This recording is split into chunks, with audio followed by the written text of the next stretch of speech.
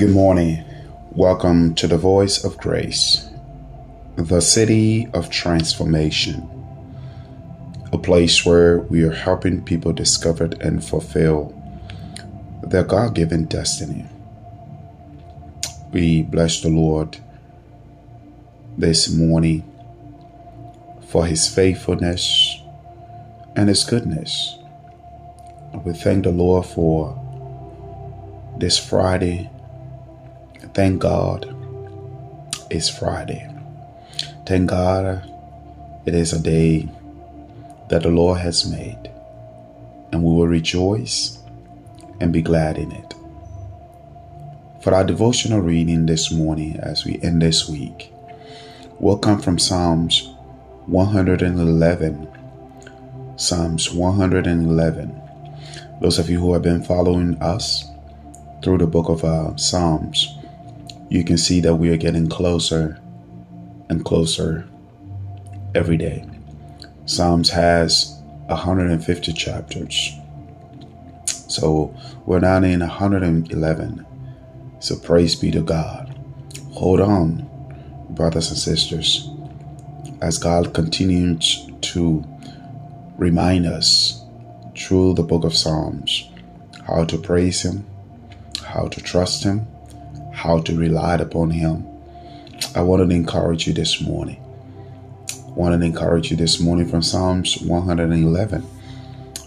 I'm reading this morning from the New King James Version, and it reads, "Praise the Lord.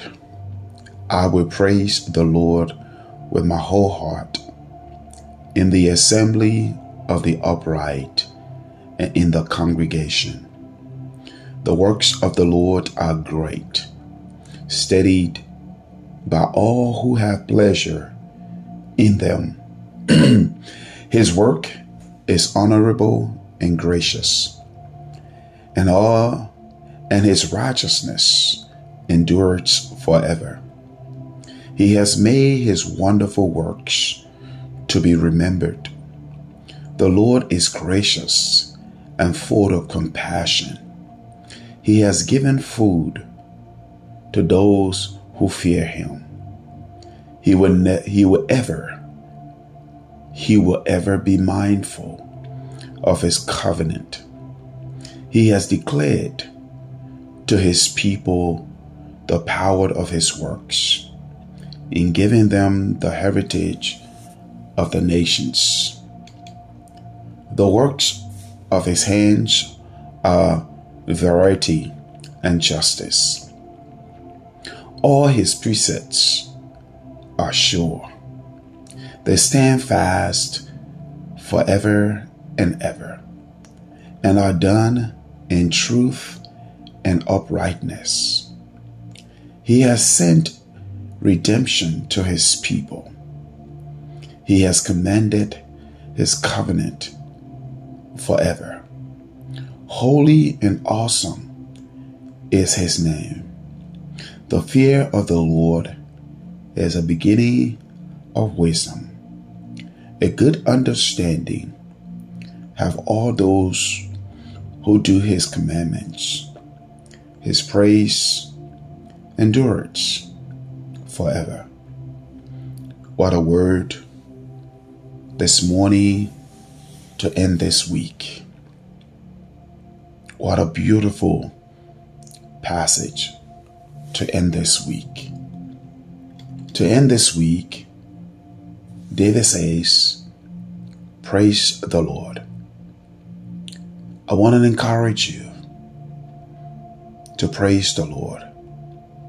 Wake up, go to the assembly, along with the body of believers, and worship God together. As the Bible said in the book of Hebrews chapter 10:25, let us not neglect the gathering of ourselves together. I want to encourage you this weekend. Go to the assembly, join together, and praise and worship God. Praise Him for all His wonderful works. Praise him for all the marvelous things he has done. As David said, I will praise the Lord with my whole heart. Not some of my heart, but with my whole heart. And he said, I will do it in the assembly of the upright and in the congregation. I want to encourage you this morning. Rise up.